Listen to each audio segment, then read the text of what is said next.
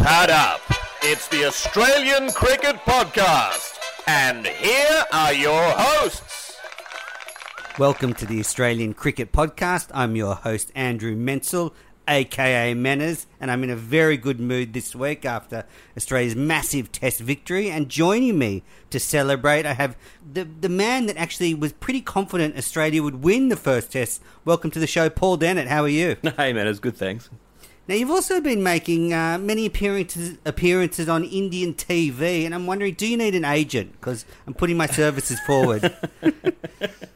I don't know how to respond to that. Okay, so I'll get the papers to you this week. And now we are lucky enough to be joined by a woman who has literally been everywhere this summer.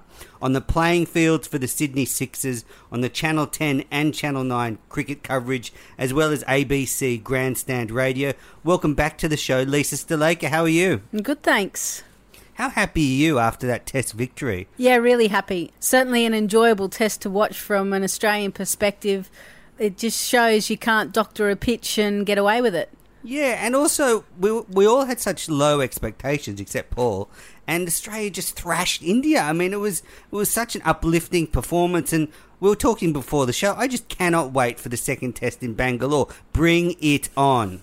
I can't remember enjoying a Test match as much as that for a long time. It almost reminds me of the first Test way back in 1995 when we beat the West Indies in the series that we ultimately went on and won the Frank Worrell Trophy for the first time in ages. It was just, everyone wasn't expecting it, and then it was just such a triumph. It was glorious.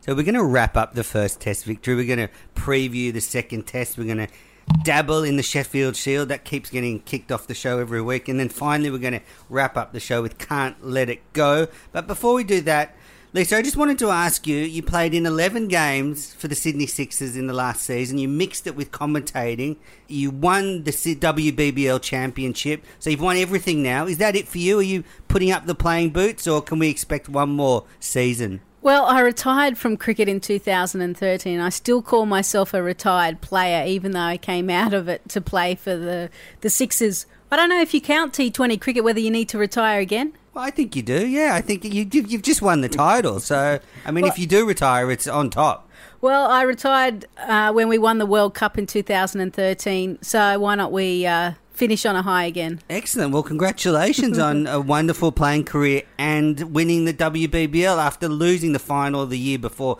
Must have been great to see your teammates lift the trophy. Yeah, it was a great final. There was points in the final that I thought we didn't have enough runs on the board, but thankfully Sarah Ailey produced some of her finest cricket to pick up a fourfer and win the trophy. One thing I pointed out at the time, it's just amazing the success New South Wales women's cricketers have had. When you look at the amount of titles they've won in the National Championship, and then you put on that the Thunder and the Sixers have won the first two WBBL titles, they're just simply unstoppable. Yeah, credit to Cricket New South Wales. Even before integration kind of occurred at an Australian level and even a state level, Cricket New South Wales decided to invest heavily in women's cricket and in pathway programs across the state, not only just city-based but regional-based. And because of that development and investment in money, we're already starting to see the dominance that is expected for Cricket New South Wales teams, and I'm sure they'll continue to dominate. Yeah, now you can just sit on the sidelines and cheer them on from the many commentary boxes that you seem to appear in all summer. Now, let's look back at the first Test in India. An amazing result. It was the first defeat at home for India in 20 Tests, and our New South Wales Blues star, Stephen O'Keefe, took 6 for 35 in both innings, bringing about collapses of 7 for 11 and 7 for 30 for India. And this is what Kohli said about O'Keefe afterwards. If you don't apply yourself, any bowling attack can look dangerous. It's as simple as that. Even a part-timer can get 4 wickets if you don't apply yourself. What do you think of Kohli's comments there? I thought O'Keefe bowled amazingly well. I don't know that they're necessarily having a go at O'Keefe. I think he was angry at himself for getting bowled, having let one go. I think he was just speaking passionately and honestly, and ultimately nothing can take the gloss off this victory. And as I said, I don't know if he was necessarily pinpointing O'Keefe. It was a wonderful win. O'Keefe bowled brilliantly well. He'll never forget it. Post-match comments don't really matter. I think these are the mind games that you start to see within the players. Obviously, bitterly disappointed with how he played, the rest of his team played. You look at the dismissals, really soft dismissals, nothing you expect for a team that has dominated in their home country. So by making that statement, they're just trying to put down O'Keefe and say, you know what, it doesn't matter, we stuffed up. It wasn't anything to do with the opposition. A little bit disrespectful, though, after someone's taken 12 wickets. Well, there's still 3 tests to go. So he can't give him the accolades that he may deserve because in their mind, there's 3 tests to go. And if they say, wow, he's a wonderful bowler, amazing, it kind of puts them on the back foot. Whereas here, they're in control. I heard Aussie Shri in a press conference. Now, this is... How do you say his name? Siddhar Sriraman? Is that right, Lisa? Something like that. I'm pretty close. We need Gav here. He's the expert for pronunciations. He was grilled in a press conference yesterday, and some of the Indian media seemed to be questioning his credentials as a spin bowling coach because he hadn't played that much for the Indian national team. So we're seeing a little bit of disintegration in India now, panic, so to speak. Oh, no, I think that's just a cricket-crazed nation. They've got to find an angle for a story somewhere that they're going to ask lots of questions. You know, they were really getting stuck into him. They were like, you hardly played for India, you hardly bowled for India, and you're the Aussie bowling coach. What's going on? Well, there are 2 things there. We've been on this show before about saying that a great player doesn't necessarily make a great coach. Maybe the fact that he didn't play more for India leads to him being a wonderful coach. Maybe he's analysed his own game and can help others as well. And he didn't put it as poignantly. He said something like, well, if I walk into the room and I talk BS, I think the players will know that. That was his response. But I just thought, back to Stephen O'Keefe, great for him to do so well. What a great guy, such a lovely man. Fantastic for him to do what he set out to do. And someone made a good comparison about Mitch Johnson going into the 2013 Ashes, that we all thought Mitch Johnson could just run through England with his pace. O'Keefe just did what he set out to do. Amazing. And also, given he's had such a rough period, that the Sri Lanka series was his time to shine. I mean, the pitches were perfect for him to succeed. He started well and then got injured, and then he came back to Sydney, had the drunken incident, then had 2 more injuries, and you'd think, gosh, he's had a rough period. So it's wonderful to see him do well after such a tough time. Now, I want to go through some of the incidents that happened in the first test. Australia made 260 in the first innings, and there was a bizarre episode with Matt Renshaw retiring ill a mere 15 minutes before the lunch break. And when this was happening and Steve Smith was having a chat with him, I just thought, I wonder what Alan Border would say if he was in the same position. But fortunately, Alan Border was commentating, and this is what he said afterwards in the lunch break. I hope he, Matt Renshaw, was lying on the table half dead. As captain, I'd not be happy. Well, I think Renshaw got this one wrong. I think he somehow needed to get through to lunch. I disagree completely. That's easier said than done. It's easier from here to say that. Yeah, exactly. I think, I've travelled to India and played in India, and I've seen some of my teammates fall by the wayside pretty quickly. And when you're not great and you need to go, I think as Matt Renshaw said, you need to go. There's not much you can do. You can try. He could have done a KP though and just dash off the field like KP did during one of the matches and just go to the bathroom. Yeah, run back out. It might have not been something that could have been handled in 10 or 15 seconds. He may well then have found himself getting timed out. Yeah. But I agree with Lisa, and I think that, in all honesty, had he stayed on, that was probably would have been the unprofessional thing to do. I think that had he stayed on, he may well have got himself out, and then Sean Marsh would have had to come out anyway. He wouldn't have been able to come back on.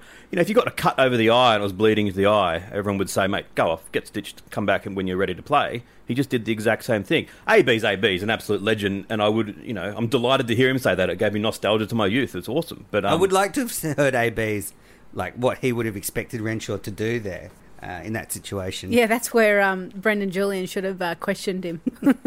Now, I thought Renshaw made really good runs in that test match, and I got it wrong. I thought maybe he should have been left out of the first test match, but he seems to be well adept at playing in India. It was interesting that he was, I believe, training with Steve O'Keefe and Monty Panesar on that pitch in Brisbane that they docked it up to replicate an Indian pitch. And so you don't want to stress the parallels too much, but a tall left-handed Queenslander opening batsman did that in 2001. Matt Hayden practiced on a spinning wicket and had great success. Sort of Renshaw's emulating that in a small way so far anyway. He certainly has had the time to put towards formulating his plans. you look at the rest of the guys, they've been playing a lot of cricket. They've been chopping and changing a fair bit as well, the type of formats, whereas he's kind of had a block period where he's been able to focus. I mean, you talk about Steve O'Keefe. He didn't even play the rest of the Big Bash. He decided to play club cricket so that he'd get more overs under his belt. So some decisions that some players are making are becoming the right decisions. It may not be financially right then, the right things to do. To be part of the Big Bash is what all players want to do, but there is a bigger goal, and playing playing for your country and trying to win a test match, a test series in India, which hasn't been done for a very long time. They're on the right path. Brave decision from him, and vindicated as well. He took 9 for 54 playing for Manly, and then he must have disappointed his teammates, saying, "I'm not going to play in the rest of this." Reeks wasn't happy about it. No, he wasn't. Were there. Yeah. We spoke to him a couple of times. I mean, if a picture tells a story, his facial expression was not happy about it. But it was the right thing to do, and good on him. Yeah, right for Australian cricket. I thought before the Test match became the Stephen O'Keefe show, one Mitchell Starc played a decisive role in changing the momentum of the Test. When he came out on that first afternoon, not only did he bat really well in putting together a whirlwind 50, but I thought he was very intelligent in taking toll of a tiring Indian attack. It was a very smart innings. Yeah, really smart. You look at who scored runs in the first innings were two tall left-handers. So they've got good strides. They made some good decisions. Renshaw goes about it differently. Mitchell Starc, slog sweep, and he's effective at doing it. You should see him on the golf course. He whacks the ball a fair way. So if the ball's in his area, because he's a tail ender, he can almost get away with that. He goes, you know what, I'm going to try this. If it pays off, it pays off. If it doesn't matter. That's the difference between being an all-rounder, a top order, and a tail ender. I think he's in that all-rounder category is, now, though. But I don't want him to change the style that he plays. I think he's very effective at doing that in the Test arena. You don't see his numbers the same in ODI cricket or T20 cricket. He needs that bit of time to get in, and yeah, he was the one absolutely that changed the momentum and all of a sudden gave Australia something to really pick up the wickets with 260 and then he odd came runs. in and took 2 wickets in the over, and that really he got Kohli out for a duck, and that really put India on the back foot. And then India went from 3 for 94 to 105 all out. 7 for 11 in 48 balls is their worst ever 7-wicket collapse. We all thought it would be Australia getting involved in collapses like that. Well, no, it was India, and it was great to watch. I thought Kohli's 2 dismissals in the match rocked the Indian batting lineup. His duck in the first innings for Kohli was his first in 104 international innings, and I just think it put India off their game to see their anointed next Sachin Tendulkar fail. Ultimately, it was a hard pitch, and most players were going to fail on it. Steve Smith played brilliantly and scored 109 for effectively 6 dismissals. He was 5 times he should have been out. He was once out 6, and people are correctly saying it was one of the best innings they've ever seen. Kohli failed. I mean, most players would have failed on it. Yeah, I think, again, his ego said as soon as he came out, and obviously he's played, Mitchell Starc was in RCB, so he's played alongside him as well. Do you think Mitchell Starc was bowling right to Kohli in the nets? Because I heard Ashwin was bowling leg spin to Smith in the nets last year, so I was wondering if Starc did the same thing. Probably, who knows, all the mind games that happened. But, I think he wanted to put a stamp on the match. As all aggressive batters want to do, is they want to get bat on ball, and looking back, he'd go, why did I chase that? It's ridiculous. But just to see him swing at a half volley and edge at second ball and then miss a straight one, I just think it sent shudders down the Indian batting lineup. It's quite funny that the 3 things that Starc did to Kohli in a short space of time. He pulled out of the IPL, then he smashed them all around a bit, then he got Kohli out for a duck. It was way to ruin a friendship. Yeah, I don't think they'll be catching up for a cup of tea, cup of chai. So that was 105 all out for India in the first innings. Australia then made 285 in the second innings. You mentioned Steve Smith's 100, Paul, as being one of the best ever. And do you think the chances take away from it? Because I think they do actually take away from it. Oh, a little bit, but I think had it been chanceless, maybe people would be talking about it as one of the very greatest innings of all time. Put those chances into effect. It's still an excellent innings. They take away from it, but only a little bit, I think. Yeah, I agree. I think it does take away a little bit from it, but the fact that he was able to survive a hell of a lot longer than anyone else just shows the calibre of player he is, and his record is starting to look so impressive against some of the greats in the game. Yeah, I was speaking to Gav about Smithy's technique against the spinners, and Gav was saying that Smith now has adopted a new technique. He was brought up to advance down the wicket and get to the half volley, which is the Australian way, but in the last 6 months, Smith has really been trying to play from the crease more and play the ball off the wicket, and he seemed to put that to good effect in the way he was able to work the ball around and put together that very fine innings. I think playing the ball late, obviously, in those conditions is really crucial. I mean, Alistair Cook kind of was the first type of overseas player that really adapted well to those conditions. Your idea is that you either want to get to the pitch of the ball and before it even bounces, so it doesn't allow it to turn, or you play it right at the end where it's done its full turning ability, and then you play the ball. So that's your depth of your crease. And I guess the turn's a bit slower in India, so you've got more time. Correct, yeah, and you can adjust to how much it's turning as well. I think it was O'Keefe who said that they also had a bit of a team decision to try not to get beaten on the inside edge, which has been a problem in the past, that the straight balls are getting them out LBW so often, which happened to Warner, and basically he might have been the only one that got beaten in the inside edge in this match, where Smith was playing as though the ball was going to go straight on, and it was outrageously spinning, and he was getting beaten, and he wasn't following it. But when it did go straight on, in Sri Lanka, a few times he was getting bowled. Here he wasn't. I think that's one of the ways they talk about playing either late swing bowling or spin, is you just play the original line, and if the ball moves, well, it's going to miss the bat most of the time, and then go straight. You're in business. Now, Steve Smith loves Indian bowling lineup. That's his 5th century in a row against India in a test match. Made 4 back here. Now that one, Don Bradman has the record with 6 in a row against England. Could Steve Smith do this? Could he surpass Bradman and at least score 7 in a row against India? I think so. He'll certainly take a lot of confidence out of his innings in Pune, and you'd expect that in Bangalore the wicket's not going to be as bad. So yes, he has taken a liking to them, and if it's not spitting from the wicket, he's every chance of breaking that record. I should say on behalf of Bradman, and to take the podcast back to 1938, which will get all the listeners very excited, but after Bradman scored those 6 in a row, the 7th opportunity, it was the easiest wicket of all time. England got 900, and Bradman was expected to go out and get 400 in reply himself, and he broke his ankle bowling, so he didn't actually get to bat in the 7th test. And then the Second World War came up, so he didn't actually bat for another 8 years, and the next 2 test matches that he played, he got 100 in each of them. So he actually got 800s in a row in test matches in which he batted.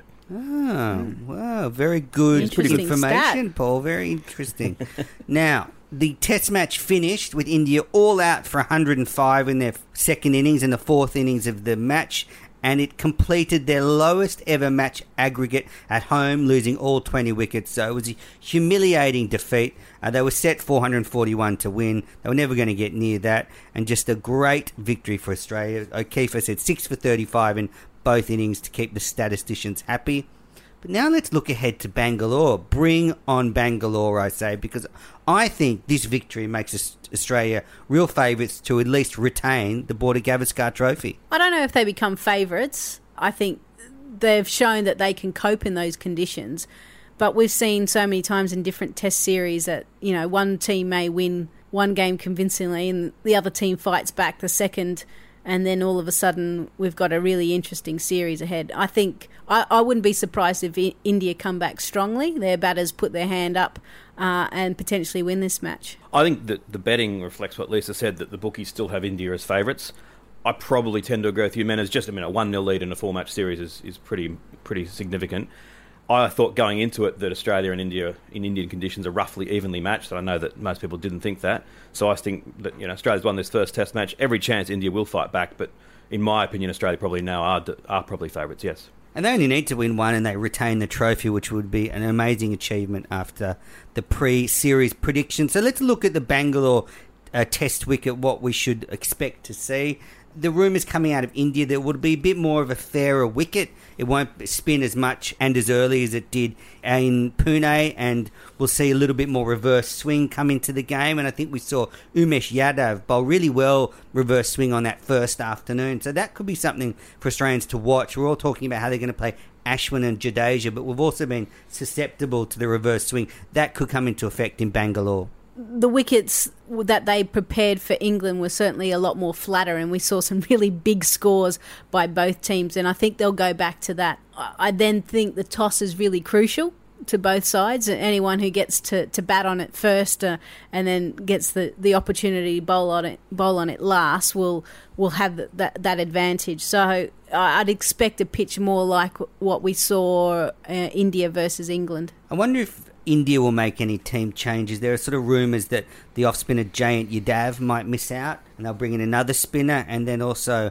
And it seems like there's always speculation about Ishant Sharma's role in the Indian side. Is Bhubaneswar Kumar involved in the squad? I haven't looked yet. I reckon if there's going to be swing in Bangalore, whether it be reverse or the traditional, they'd go with him, because I think he's a greater exponent of that skill. I agree, and that's what I'd do as well. That Sharma's a good bowler, but I must say, as an Australian fan, every time he got the ball in this match, I was feeling happy. Like, I thought that of all the bowlers, he seemed like the least threatening, and I think that's probably would continue.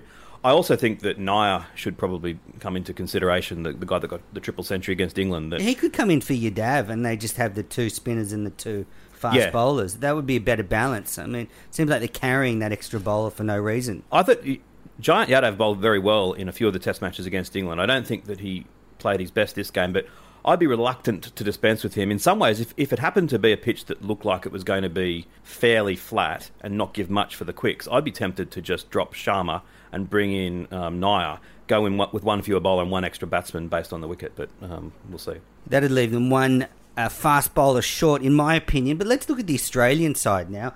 I don't think they'll make any changes. I mean, why would you change a winning side? People are pointing to the fact that Mitch Marsh didn't bowl in the first test, but I think if the Bangalore track is as expected, you could need a first change bowler to come on and bowl some medium fast, so I think they'll stick with the same lineup. Yeah, I agree. I don't think they'll look to change. I think we've seen the Australian side in the past, even when they've dominated. I think it was the Ashes. George Bailey didn't do anything throughout the 5 test matches, but they kept him in there because they like a winning formula, and they like... And he's a great guy, George Bailey. Well, yeah, he is a great guy as well. Man. He's a great team guy. But I wouldn't be... I don't think we'll see any changes. If anything, it depends on how Shaun Marsh goes this test match, whether obviously Usman Khawaja is sitting on the sideline. There's a lot of speculation that he should have been in instead of Shaun Marsh. Where do you sit on that one, Lisa? We were split on the panel. I was for dropping Khawaja, but everyone seems to disagree with me. Well, you look at his record. In the past few series, it's been exceptional, but then he hasn't done much in India. So whereas Marsh's record in the subcontinent is better, I probably would have gone with Marsh to start with, but I'd be quick to bring in Usman Khawaja if it doesn't work this test. I agree that they'll probably not make any changes. Personally, if it was up to me, I'd be tempted to swap Khawaja in for Shaun Marsh. And Hanscom keeping? Well, this is a callback from a last show. No, look, I'm not. Well, don't want to be too left field. But I'd also give some consideration to switching out Mitch Marsh and bringing in Maxwell or Ashton Agar. I know they're not going to do that, but I think if my life was on the line, that's what I'd probably consider.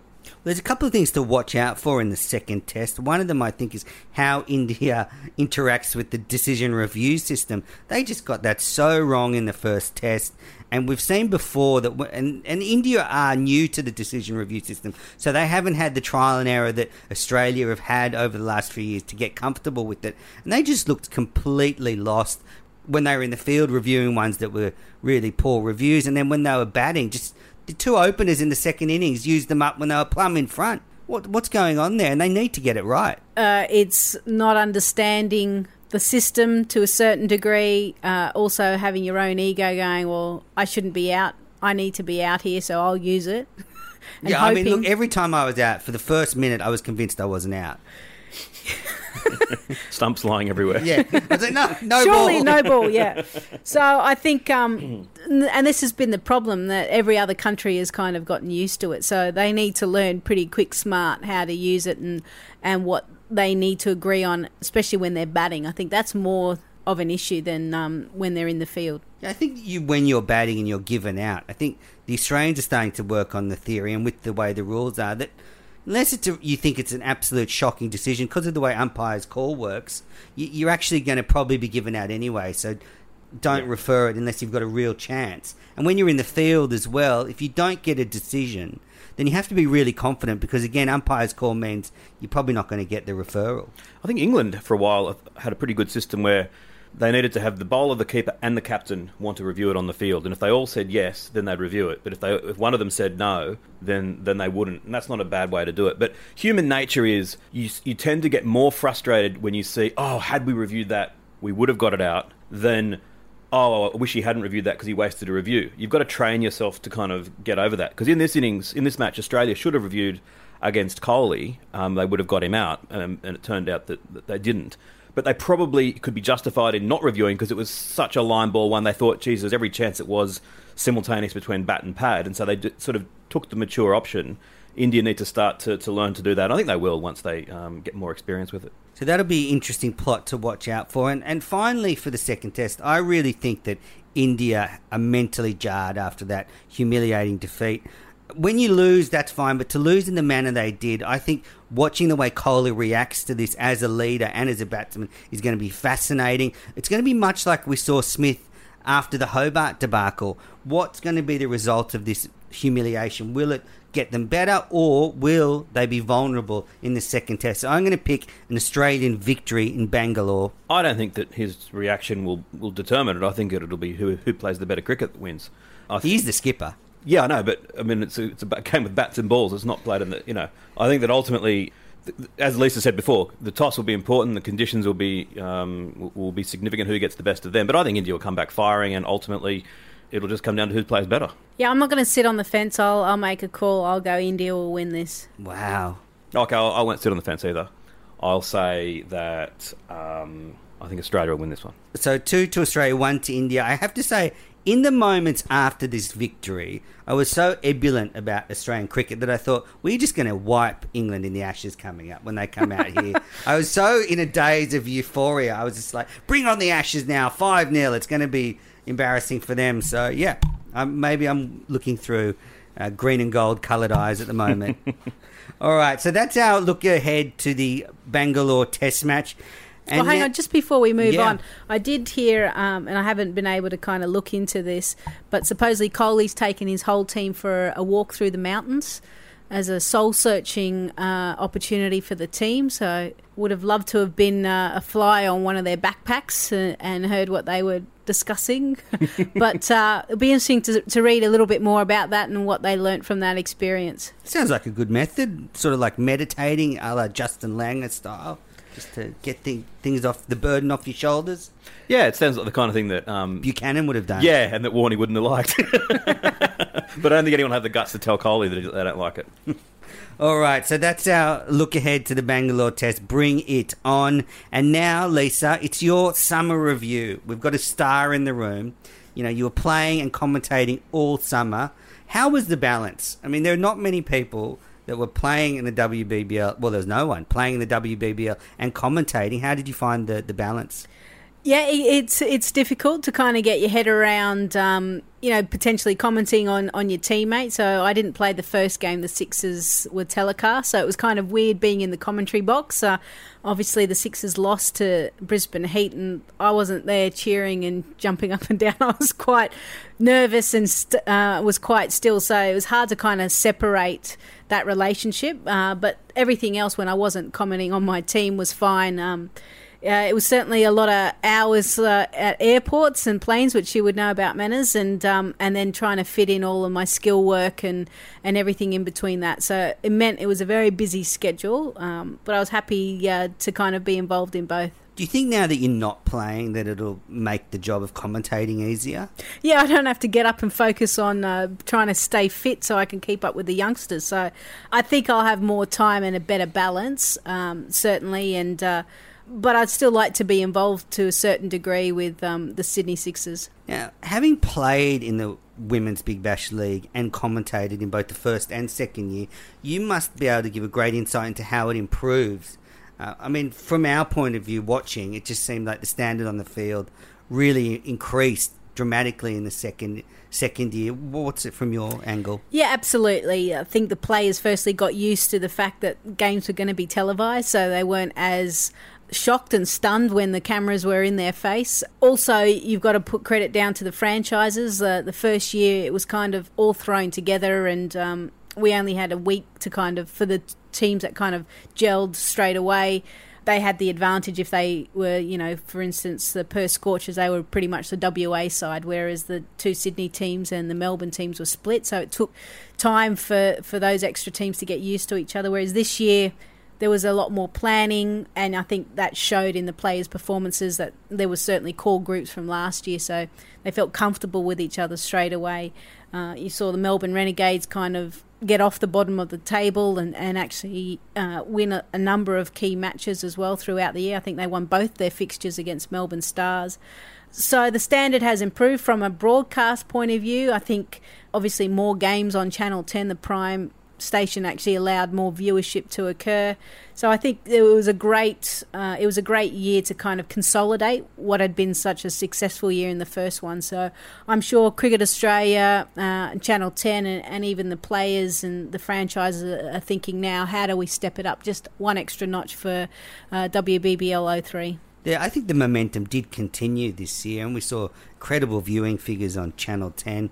And off the field, I thought it was a great comp. I mean, Paul and I went to a lot of WBBL games. There was a real buzz around. Kids were going and getting autographs. I mean, it had a real exciting atmosphere at every game. One thing that the franchises have done is to ensure that whatever you get in Big Bash, you get the same in WBBL. So the music, the zinc, the kids going out getting hats, the players being available straight after the game for them to sign things. So I think that interaction with the next generation is really important. That's something that the Big Bash and WBBL does really well. Now, you were able to mix commentating on all the major coverages, Channel 9, Channel 10 and ABC Grandstand Radio.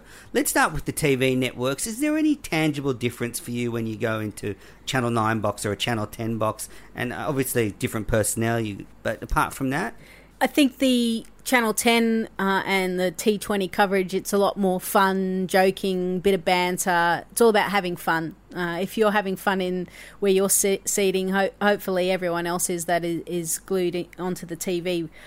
Channel 9, they do different cricket. They do Test cricket, one-day cricket. And I was there just for the T20s for the women's. So, working with the likes of Mark, Nicholas and Taylor and Heels and Michael Slater, is a real buzz because I've kind of grown up, watching them. So a little bit more serious, Channel 9 in how they do their coverage. And obviously they've got to deal with ICC regulations, whereas Channel 10, Cricket Australia owns the property, so you can try whatever you want. There's no regulation. So that's why it seems a little bit more loose, Channel 10, and Channel 9 doesn't, but that's because sometimes of the regulations that they have. What sort of regulations did the ICC put on a network? For instance, you saw sometimes an interviewer interviewing the batters as they were walking out. You certainly can't do that with an ICC event or international cricket. Players in dugouts can't really have your head set on. You can't be around the group just in case of anti-corruption, those type of things. And we saw obviously Howie dabble in some unfortunate stats during a game in the Big Bash, and obviously if that happened in an international game, the outcry would have been much greater. Correct, yeah. So certainly as commentators, you've got to be careful because you're actually fed a lot of information. So when you're interviewing the players whilst the game's going on, you've got to be careful what you say. I think also batters aren't allowed to be mic'd up when in international cricket, whereas in the Big Bash you saw that. What's it like commentating in this modern social media era when if you say something that's in your mind, this is going to be a fair point, but it will generate some controversy, do you ever just think, I just don't want to deal with it, so you don't make the point? I think you certainly think about what you're going to say a lot more. And also being a female commentator, there's a lot more criticism of if I get things wrong, then it's a poor reflection on female commentators altogether, not just Lisa Sthalekar has no idea. So you certainly feel that pressure for all female commentators trying to kind of pave their way through through this difficult industry. So it becomes difficult, but I think at the end of the day, your job is there to see it how you see it and then call it that way. And you've got to trust in your ability of understanding the game and the rules and everything else to be confident enough to say it. And yep, you're absolutely going to get some criticism, but you've got to kind of not look on social media and your Twitter account when that happens. I've got a few comments about that. My first question is, and we spoke about this on another show, that I thought last summer there was a real increase in the amount of females involved with cricket coverage in this country. It seemed to be a lot more prevalent. Did you notice that? Yeah, there's a big push, certainly by Channel 10 and I think also Cricket Australia, that they want to make cricket the number one sport in Australia, and they've got to start appealing to the 51% of the population, not just 49. So that means females involved in all parts of the game, and one part that has probably been lacking has been from the media point of view. So certainly with the Big Bash coverage, you had Ros Kelly, Mel Jones and myself involved heavily, and you'll start to see more and more females involved. I think even in radio, Isha Guha was out, Alison Mitchell. So there's more females in and around cricket. It seems getting more every year, which is fantastic. Yeah, no, it's certainly exciting, especially because it's my new career. So if there's more females allowed, then that gives me plenty more work. Is there is it on the horizon, do you think, that there'll be a female commentating in the Channel 9 Test coverage? Potentially. I mean, they tried it way back in 1980s. Kate Raisin, was it? Kate Fitzpatrick Yeah, or that's something. right, yeah. So, and that didn't go down that well because firstly she wasn't really a cricketer, she was more of a TV personality. So they've got to get the right fit. Obviously there's a lot of females now that are starting to kind of get runs on the board, so to speak. They're in and around the media. They're getting more opportunities to commentate on cricket.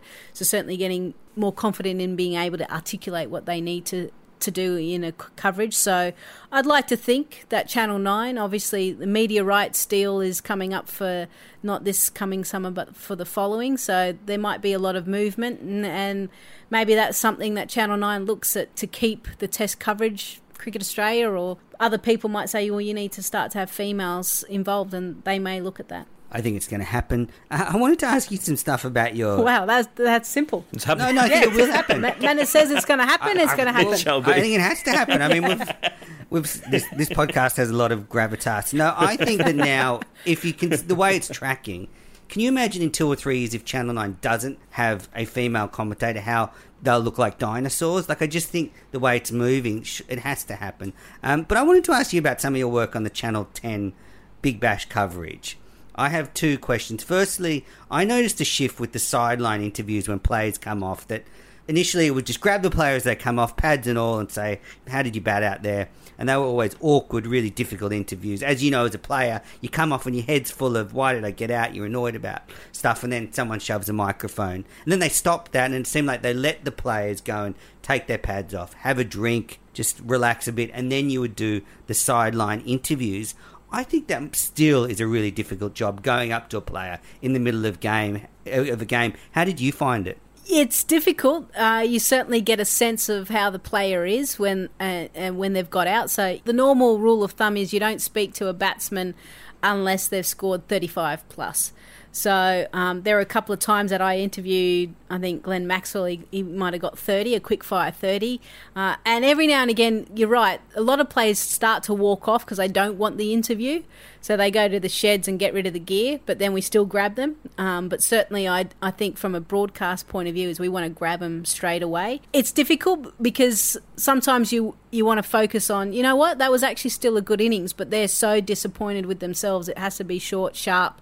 And you just get a sense and you ask the questions you need to, and then you move on. And then sometimes you'll get, like I had an opportunity to interview Owen Morgan as soon as he hit the ball for 4 at Spotless, and ran out and interviewed him straight after he was hugging his teammates. And, you know, he wanted to chat the whole time and was so happy and excited, and it was great to kind of be there. And I was caught up in it as well, and couldn't believe that what the Sydney Thunder were able to do. So, you know, sometimes those interviews work, and you're right, sometimes they don't, but it's up to the interviewer to get a sense of the player and then ask the appropriate questions. Do you find it hard? Maybe this is just my brain is so addled, but if I was doing it, I'd think that I wouldn't trust myself to remember simple facts under pressure. Do you suddenly think, oh, did he play that shot or someone else? Do you find it hard to actually form the questions? I mean, I have a little pad that I have and I kind of write questions. So if I can start to see that someone's playing a good role within the side, then I'll go, okay, if he gets out at this time, what would I ask him? So I kind of try and rehearse the type of questions. Obviously, you still need to listen to their answers because they might take you somewhere else and you might miss an opportunity to ask a follow-up question. So it's practice. Just like any skill, you got to do as many as you can and you start to get a feel for it. But certainly I write it down. I don't try and do everything off the cuff, but sometimes you just have to. And the last thing about the Big Bash coverage is I find that miking up players on the field now is becoming problematic. And we saw 2 instances during the summer at least where it was a big problem with the Howie incident to Brad Hodge and then Kevin Peterson, who I think was unfairly fined because you're in the middle. You're emotional, Lisa. If you get a bad decision, decision on the cricket field, and someone goes to you straight away and asks you what you think, your filter's off. So you might go, "Oh, terrible decision, shocker." And then a few minutes later, when the red mist has calmed down, you might go, "Okay, well, you get some and you don't. Some days and you don't the others." So I think miking up players is becoming a problem. I think that players that put the mic on are certainly aware of it. You'll find that players that swear a lot try not to because obviously the mic's live all the time, really. It's just not on air. They bring it in and out. Kevin Peterson, he's a very opinionated cricketer, so he always tells you things that sometimes he shouldn't. So is he the right person for it? I don't know. But you'll find that other players will give you the boring answer. They'll find a way to get out of it without putting themselves in a difficult situation, whereas Kevin Peterson, he doesn't really care. I don't think those 2 instances were that bad at all, Manners. I think that those, maybe slightly could have been done differently, but only ever so slightly. I think that they're trying to appeal to a mass audience, and that's one of the ways to do it. And I think that the occasional slight transgression is fine. Well, it means that they're human. Yeah, I'm really serious about my cricket, and I'm really serious about the Big Bash now, and I just think it's not a Mickey Mouse competition. It doesn't need players with a microphone on running around telling you what they're doing. Yeah, but because of that, it's brought in another group of people that would never have understood the game or understand why the captain does this, and it kind of gives them the insight that, yes, commentators may say it, but to hear it from the player's mouth straight away in the heat of the battle, I think is good for younger players to understand that are playing the game as well. Maybe it's just not for me. Maybe you should go back to watch the timeless tests of years gone by. With the pen on the table making that noise. All right, listeners. Well, before we go on and wrap this show up, I want to talk about the Have a Go Your Mug promotion. If you can go onto iTunes and leave a review for the show, you will go in the draw for a Have a Go Your Mug. You can not only do it on iTunes, but you can do it on whatever app you listen to the show on. Just email me that you've left a review, and then you will go in the draw. If that is too complicated, you can sign up on Patreon straight away for $5 a month or more, and you'll get a mug in the mail straight away. Now, thanks to Anthony Wilson for subscribing this week. And we've got 2 entrants for the draw this week. We've got Max and Lechiz. And Paul, can you pick a winner out and read it out? Sure. The winner is Max Cricket. Brilliant podcast, boys. Grateful to get an outstanding insight into Shield and Aussie international cricket all the way in Slovenia. And then he's added, given that the Australian geographical knowledge is not all that good, Central Europe. Thank you very much for that review, and thank you very much for all the entrants this week. All right, we'll be back in a moment with the rest of the show. Gone. Number 1 for Jason Gillespie. He's 6th in the match. Chopra just too late. What a sight for a fast bowler. Welcome back to the Australian Cricket Podcast. That was Jason Gillespie dismissing Akesh Chopra in the Nagpur Test back in 2004. Australia won that test by 342 runs to win the series in India, and their first one since 1969. And that's the last time we've won, and the only time we've won in 40 odd years. So Australia did so well in that first test. Let's hope they can repeat the 2004 heroics. Absolutely. The previous time they won was just after the moon landing. There you go. Now, you've been pulling up the great history references today, Paul. I missed it. Now, let's look back at the Sheffield Shield. As I said, it's been skipped out of the last couple of shows. But there was some amazing performances in the last week. One of them was from one Jason Behrendorff, who took 9 for 37 and 5 for 52 in Western Australia's innings and 38-run thrashing of champions Victoria. I love saying that. Thrashing of Victoria. Jason Behrendorff, I think, has the real potential to be Australia's third quick. I mean, the last few years have been ruined by injury. If you look at the footage of him bowling in this match, he looks deadly. Oh, look, he's certainly been on the radar, but he just hasn't been able to stay on the park because of the amount of injuries. And that's been the issue for a lot of young Australian quicks, is they've shown some promise, and when they're on the field, they're pretty devastating. But unfortunately, the skill that they do means they break down a fair bit as well. So I think it's important that he finishes off the Shield really well. He starts off next Shield season as well really well. There may be another Australia A kind of winter tour, which we saw a number of our young quicks, Chris Tremaine and Dan Worrell and all of them perform well and then get their opportunity for Australia on the back of that. Maybe that's an opportunity for him. He just looks to have that bounce, carry and pace, the angle, that awkward left arm angle. And just to give you an idea of how good his 9 for 37 figures were, they're the 5th best ever in Shield history. And they're the best figures since Ian Brayshaw's 10 for 61 in 1967. That's the one James Brayshaw's dad. He's someone that's kind of passed under my radar. I don't watch much Shield cricket like you do, Manners, but his record's really impressive. Obviously, this would have helped it a little bit, but he's got an average 22 point something and a strike rate of about 43. So, yeah, he must come into contention. And next summer, a lot of Australian cricket fans have been excited by the prospect potentially of having Hazelwood and Stark, Cummins and Pattinson all in contention. I think you could throw his name into the mix as well. It's very exciting. I think, to me, he looks a better bowler than James Pattinson. I'm going to go on a limb. I think he really could trouble the English batting lineup. Another one to do really well in the last Shield round was George Bailey, made his maiden first-class double century. He finished 200 not out and secured Tasmania's first innings points against New South Wales. The game ended in a draw, but George Bailey seems to be thrown on the scrap heap, but he's still doing it for Tassie. He certainly is. He is a class player, and he's had an unfortunate kind of 18 months with international cricket. So it's important that he just gets back in Shield cricket and domestic cricket and scores a mountain of runs. And, I wouldn't put him out of contention, especially for that Australian middle order. I agree, and I think he's been treated quite badly the last few years, because you have these players that are sort of caught between being in the Australian side and not in the Australian side, and they spend time in the ODI squads and the T20 squads, and they're often away for vital Shield matches that they need to put their case forward. So I think Bailey's been really unfortunate. I think he should have played against Sri Lanka in those T20s that we lost the series, and I just think this again keeps his name up there for the selectors. He's the kind of player that wouldn't be out of place if we're talking about potentially removing Sean Marsh from the side. He could be in India right now, would be someone who wouldn't be out of place in the side. I think it's great that people who are kind of into their 30s who've had some Test cricket are staying in the Shield, like Cowan and him. Obviously, they're in there with the intention of hoping to get back in the Australian side. But even if they don't, it adds to the strength of the Sheffield Shield of having quality veterans sticking around and not retiring. And they pass on the knowledge to the younger players. And I know George Bailey would be doing that. Another player, Adam Zampa, who some feel should be in India, took his maiden first-class 10-wicket haul, 6 for 62 and 4 for 57 in South Australia's 6-wicket victory over Queensland.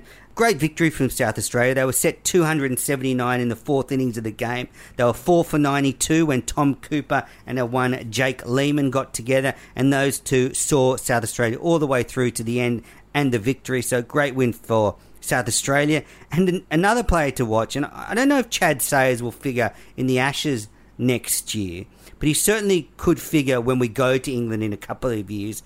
Chad Sayers has raced to 50 first-class wickets already with 2 games to go. The all-time record is Funky Miller's 67, and Chad Sayers is a real chance to break that. And another really good bowler that would really suit English conditions. Yeah, I think we've seen, Joe Many as well have a really strong Shield season last year.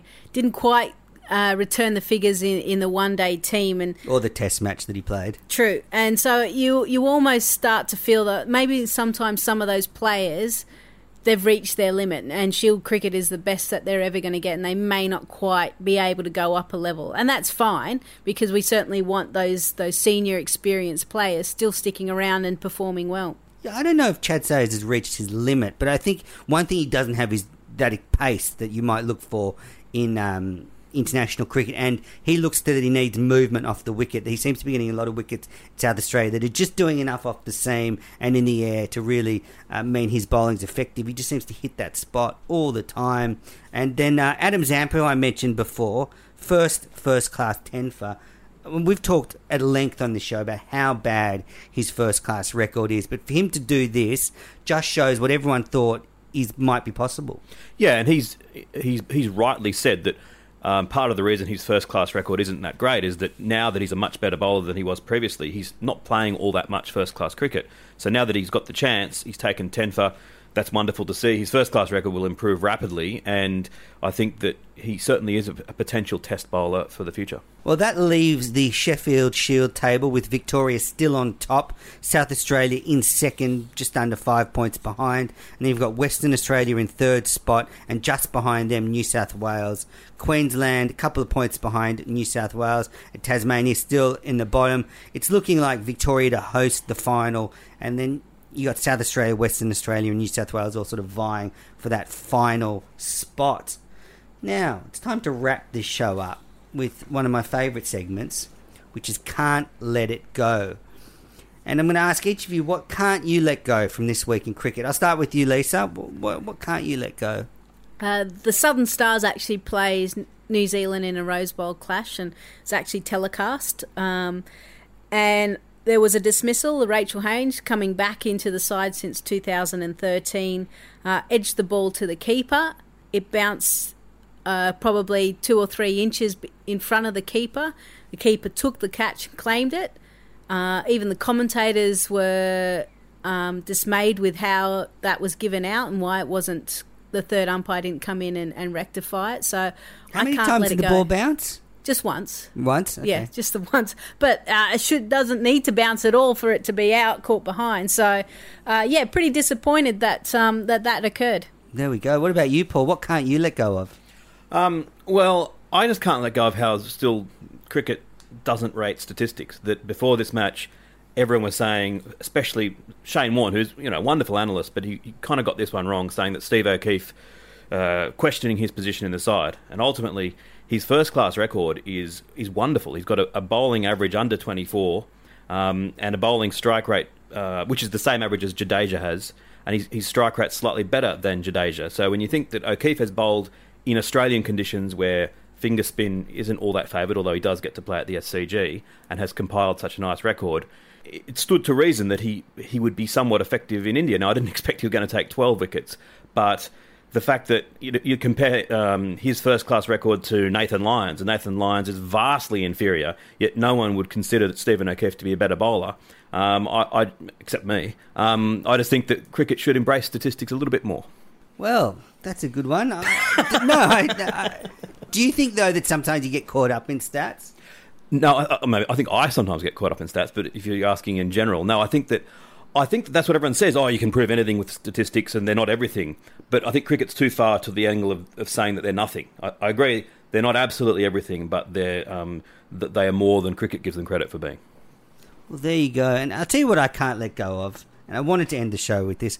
I can't let go of Australia's Test victory. As I said, I've been ebullient all week. Now I think that the Ashes are ours. You can just give us the Ashes now. This team has turned it round. You look back now at the Hobart Test where Australia was at the bottom of the barrel. We looked so bad. And then barely 2 months later, we've won 5 tests in a row. We're just tracking upwards. It's all positive on the Australian Cricket Podcast. I agree. That would have been mine as well, but I thought this segment had to kind of be negative and sad. Mine is the same. I'm absolutely delighted by it. I can't let it go either. I don't ever want to let it go. Well, we all probably can't let go of that victory. And listeners, thanks so much for downloading the Australian Cricket Podcast. Lisa, thanks so much for coming on the show. It's always great to have you on. I know the listeners love hearing from you, so thanks again for making the time. Thanks for having me, Manus. I know a week ago you were with Mark Taylor and Mark Nicholas, and now this is a little bit of never let down in my No, bedroom. not at all. And, Hey, you better not say where we are. well, yeah, in the studio, in the Don Bradman studios. But thanks again. Good luck over in the IPL, commentating over there. Thank you. We'll be watching the IPL online. Paul, thanks again for coming into the show. Thanks, Menace. Enjoy the second test, and we'll catch up again soon. Thanks, listeners. Bye-bye. What a marvellous stroke. He's played no better shot than that in the whole of this series.